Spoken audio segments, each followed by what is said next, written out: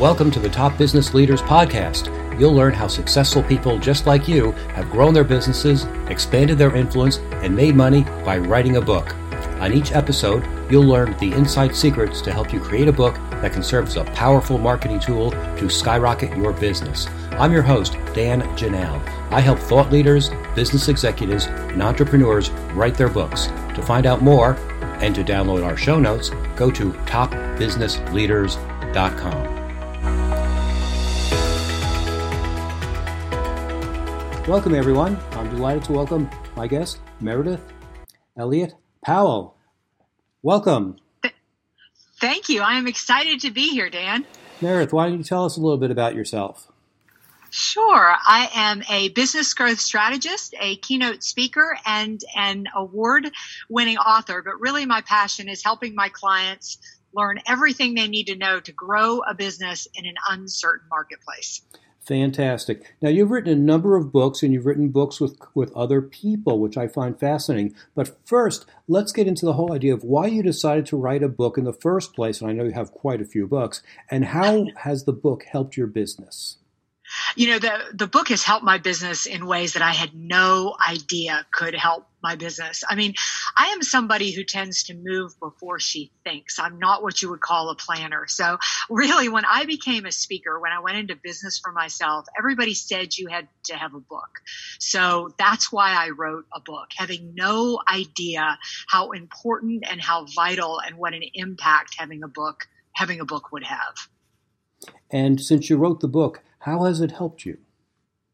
Well, first of all, writing books, I would write books even if I never published one and I never sold one. And the reason is because they force you to have an opinion.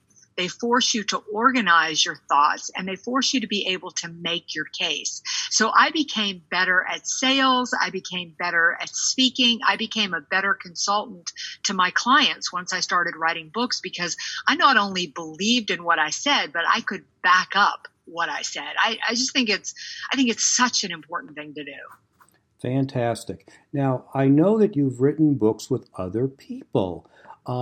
That's a novel idea that I'm sure a lot of my clients and prospects and people listening are curious about. You know, a lot of people feel they don't have enough time to write a book, or they can't organize, or they're good in certain areas, and they might need some help. Tell us about your process. Why did you decide that you should collaborate in the first place? Well, you know, after I wrote the first 3 or 4 books I wrote on my own, and those went great, thanks to my very first publisher, who gave me an unbelievable process for how to write a book, which I'll happy to share in a few moments. But you'd asked me about collaboration, and after I had written the first couple of books, I had somebody call me, a friend of mine call me and say, I really want to write a sales book, and I think you and I could write it well together. And I really admired her work. I believed a lot in what she said, and I felt like we brought very different strengths to the table. So I jumped in on that one, really having no idea what it would be like to collaborate with someone.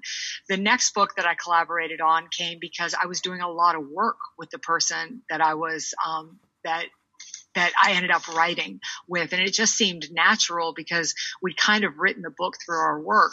But I will say, I think collaborating it's a wonderful gift for you. It's a wonderful gift for your readers.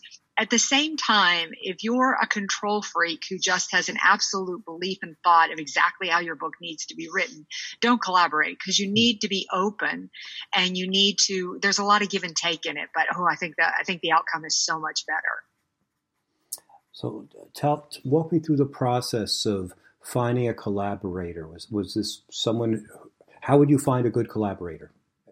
You know, you'd start with, and I'm hoping that anybody listening to this, whether you're a consultant, you're a speaker, you're a coach, you're heavily networked and heavily involved in whatever your community is, volunteering your time, because that is where I have found my masterminds, the people that are, you know, kind of my advisors, my mentors, but it's also where I have found my collaborators. It's where I've found the people that I want to write with. When you join organizations with people, you really get to see who they are, what they think, and what they believe. And you better try somebody on for size before you actually end up writing a book with them.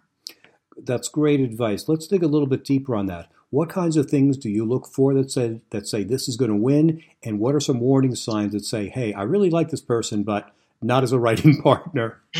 Yeah, exactly. Because somebody I go to dinner with or something, it might be very different from somebody I write a book with. The number one thing is that I think you need to share the same values and beliefs when it comes to the subject matter. I mean, I'll just give you an example. In the book that Mary Kelly and I are publishing on succession planning, we are very passionate about believing that succession planning isn't something you do at the executive level. It's something that should be done throughout the organization. I talked to a couple of people about succession planning before, and they're really experts in the C-suite level or the CEO. And that wasn't the way I wanted to write my book. So you need to be able to, you need to share the same philosophies and the same ideas for the book. I would say the second thing is you better write a book with somebody who has the same work ethic as you, whether it be Mary Kelly or Connie Podesta, both of my co-authors, as well as my sister. I co-authored a book with my sister as well. There's just been no question. We're almost fighting each other to take on responsibility. I almost felt guilty in all three books that I wasn't pulling my weight because my partners were so strong. And the last thing I would say is, do they bring different strengths to the table? Connie, for me, really brought, she had the connections with the publishers and with the editors and things like that. And I brought a lot of the technical sales skills to the table. So we both were equals in what we brought to the table. And so those were the things I would say to look for. And what are the things to, I guess we can flip that. Yeah, those things to avoid. I would say, number one, do not underestimate why somebody might be approaching you to write a book. Sometimes people realize that you're already a published author, so they kind of feel like they could get on your coattails and go with it. The second thing is that, does that person have anything to say? Is there any meat on the bone? What's their experience? And you need to know those things. If they don't have the experience, if they don't have the background, if they're not willing to work really hard and willing to sell the book, because make no mistake, you're selling the book. No magic fairy is going to show up and sell the book for you. So, avoid people who just haven't walked this path or aren't open to doing whatever it takes.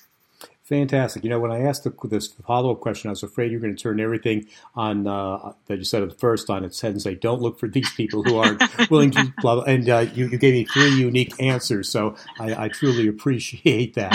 Sure. Okay. I did that. I did that on purpose. I figured you didn't want me to flip everything on its head. Well, you're quick on your feet. That's what it shows me. Okay. Can you describe a little bit more about the working process? You found your co-author. How do you decide who writes what, and what kind of schedules do you keep? Let's get down to the nitty gritty.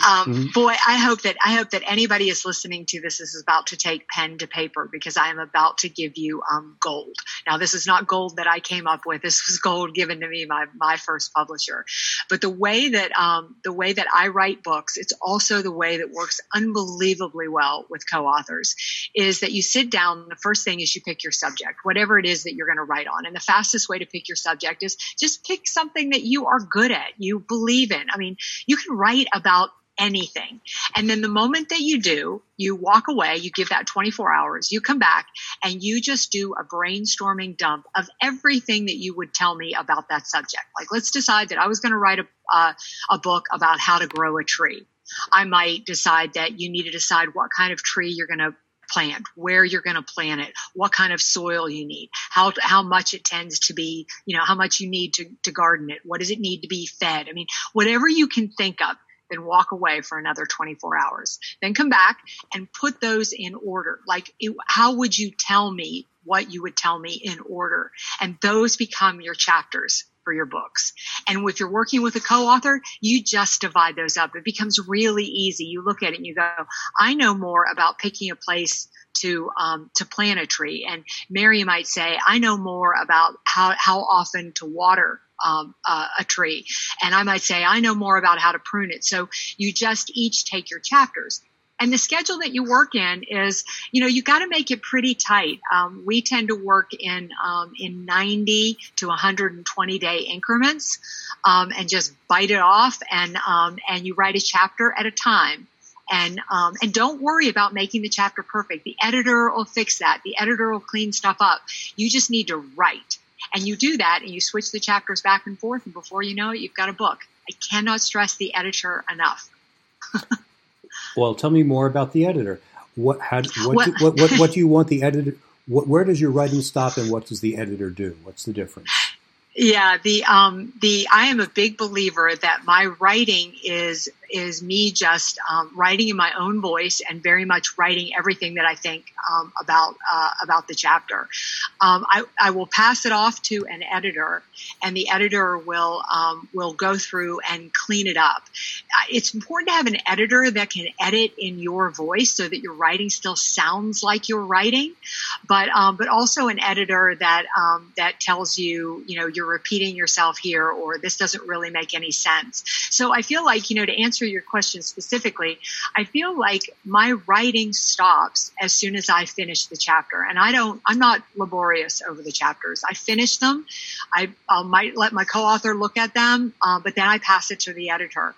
When she brings it back to me, I'll read the changes and edits that she's made, but I'm not looking for her to do anything extreme unless I've said something stupid or repeated myself, or I've written something that doesn't make any sense, which, Dan, I've got to admit to you, does happen on occasion. When I work with my clients, it's really eye-opening for them, because they'll tell a story that they think makes a certain point, and I'll say, no, it doesn't. Or they'll have a story in the wrong chapter. It's a great story, but it's about trust, and they have it in the leadership part. So, no, it really should be a little bit different here. It's close, but not close enough. And yeah, exactly. And they generally thank me for it because they get too close to the story. In fact, sometimes they'll tell the same story 3 times in the same book, and they don't realize it because they're so close to it. So I can see why you love your editor so much. Now, how did you find your editor? Did it come from your publisher, or from your networking, or how did that happen? Wow, what a great question, because I certainly don't have to tell you, but a great editor can be a challenge to find. So your clients are lucky. My very first book, 42 Rules to Turn Prospects into Customers, the publisher was actually my editor, and she was amazing. And that was the last good editor I really had for a while. And then when I wrote the book with Connie Podesta, the best sales book ever, Cut Through the Excuses and Send Sales Through the Roof. Connie brought the editor, Susan Pretty, to the table, and she's been my editor ever since. Great. Now, this is a very interesting book graphically. Yes. In our pre-con, you told me that you have the book that starts in the beginning, goes to the end, and you flip it over and read it backwards, and there's another story to tell from there. Tell us about that. Yeah, so when Connie Podesta actually came to me with the idea to write this sales book, and I loved her idea. She said, I don't want to write a sales book about all the things that salespeople need to do. I want to talk about what they need to quit doing. She said, everybody's got a to-do list that is longer than they need. Let's take things off their to-do list. So as we started writing the book with all the things that salespeople get to quit doing, every time we would come up with another chapter, we'd be like, oh, but we need to tell sales leaders this. And one day, Connie just said to me, she said, we need to write a second book. And I'm like, oh, Connie, I don't have the energy to write a second book. She said, no, we're just going to flip the book over and write the book in the other direction. And that's exactly what we did. So the first book is really about for salespeople. And then you flip the book over, and it's a little bit shorter, but it's for sales leaders and what they need to quit doing. And I love the book. And from an editing standpoint and a design standpoint, my designer was amazing. She didn't hesitate with it at all. How she got things right was beyond me, but she did an amazing job. Okay, let's break this down a little bit more visually so we can get a feel for this. So let's say your first book is 100 pages. So page 1 is the first book, page 2 is the first book, page 3 is the first book. Is that correct? Or that's exactly right. Okay. So then we finish your book, and to read Connie's book, or the second part of the book, we flip it over. Yep. Why don't you just continue with, part 2? Because, Dan, that wouldn't be as much fun, would it? No, it wouldn't. I'm sure your designer wouldn't have as much fun either. So you literally flip it. So you finish the first 100 pages or so, and then you see the very last page for the second book, correct? Mm-hmm. Okay. Yep. So you literally flip it over and then and then you literally flip it over, and you'll see the acknowledgments again. You'll see the you'll see the chapters, and you'll see you'll see our dedication, and you just start over again, going the other direction. How did you think of this? Connie had actually done a book like this before, and it's interesting. Now that I've got it out there, I'll have an author say to me now and then, we did that. We did that a while ago, and I just think that it was a fun marketing gimmick, and to get books out there. There's so many books on the shelves. Just to have something just a little bit different and a little bit fun was I don't know, just a neat thing to add to the book. Did you have two covers for the book? Yeah, we had we've got one cover, and then our designer just did an amazing job and just made a few changes, but just enough to give it it has a branded theme. I mean, the books look like they go together, but when you flip it over, you can tell it's a different book, and they're a different color. Interesting. I'm sure the folks at Barnes & Noble had a wonderful time trying to figure out how to slot your book. Yeah. I think we're probably everybody's nightmare. What other design challenges were there when you put the book together? I'm asking specifically because I have a client who is thinking about doing the same thing, and I did my best to try to persuade them not to. But there's something to be said for uniqueness. So what did your designer do to make the two books stand out? I feel like she, first of all, I mean, her design was really simple and basic, but very, very attention grabbing, and really spoke to the title. Of both of the books. I felt like she did a really good job with color. I think that you have to be careful in this day and age. Everybody's books seem to be white. I mean, I've got a white book as well, and everything kind of blends together. And so I feel like she did a really good job with that. I'm also really big on, when you get into the chapters, since I write business books, having actions and tools at the end so that people know exactly what to do and what to take away. And over the years, since I started writing, my chapters have gotten a lot smaller. I don't think that people have the patience to read as much.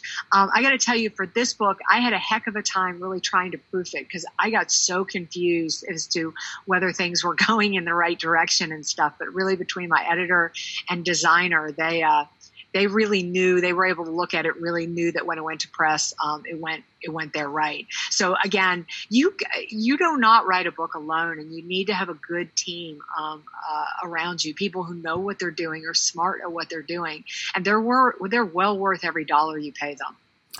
Fantastic advice. Just a few final questions on where you think the book readership audience is going these days, especially for business books. You hinted at that before, that people don't want to read a lot. And I tell my clients the same thing, that no one wants to read the encyclopedia about your topic. They want to solve a problem. But in terms of words and pages, what kind of guidelines would you give us today that works in today's world? Because I know you do keynotes for some of the biggest names in corporate America. What are those people? What's their tolerance? What's their reading point? Well, you've got to add to the fact that I speak to a lot of salespeople as well, right? So that takes the tolerance down even just a little bit more.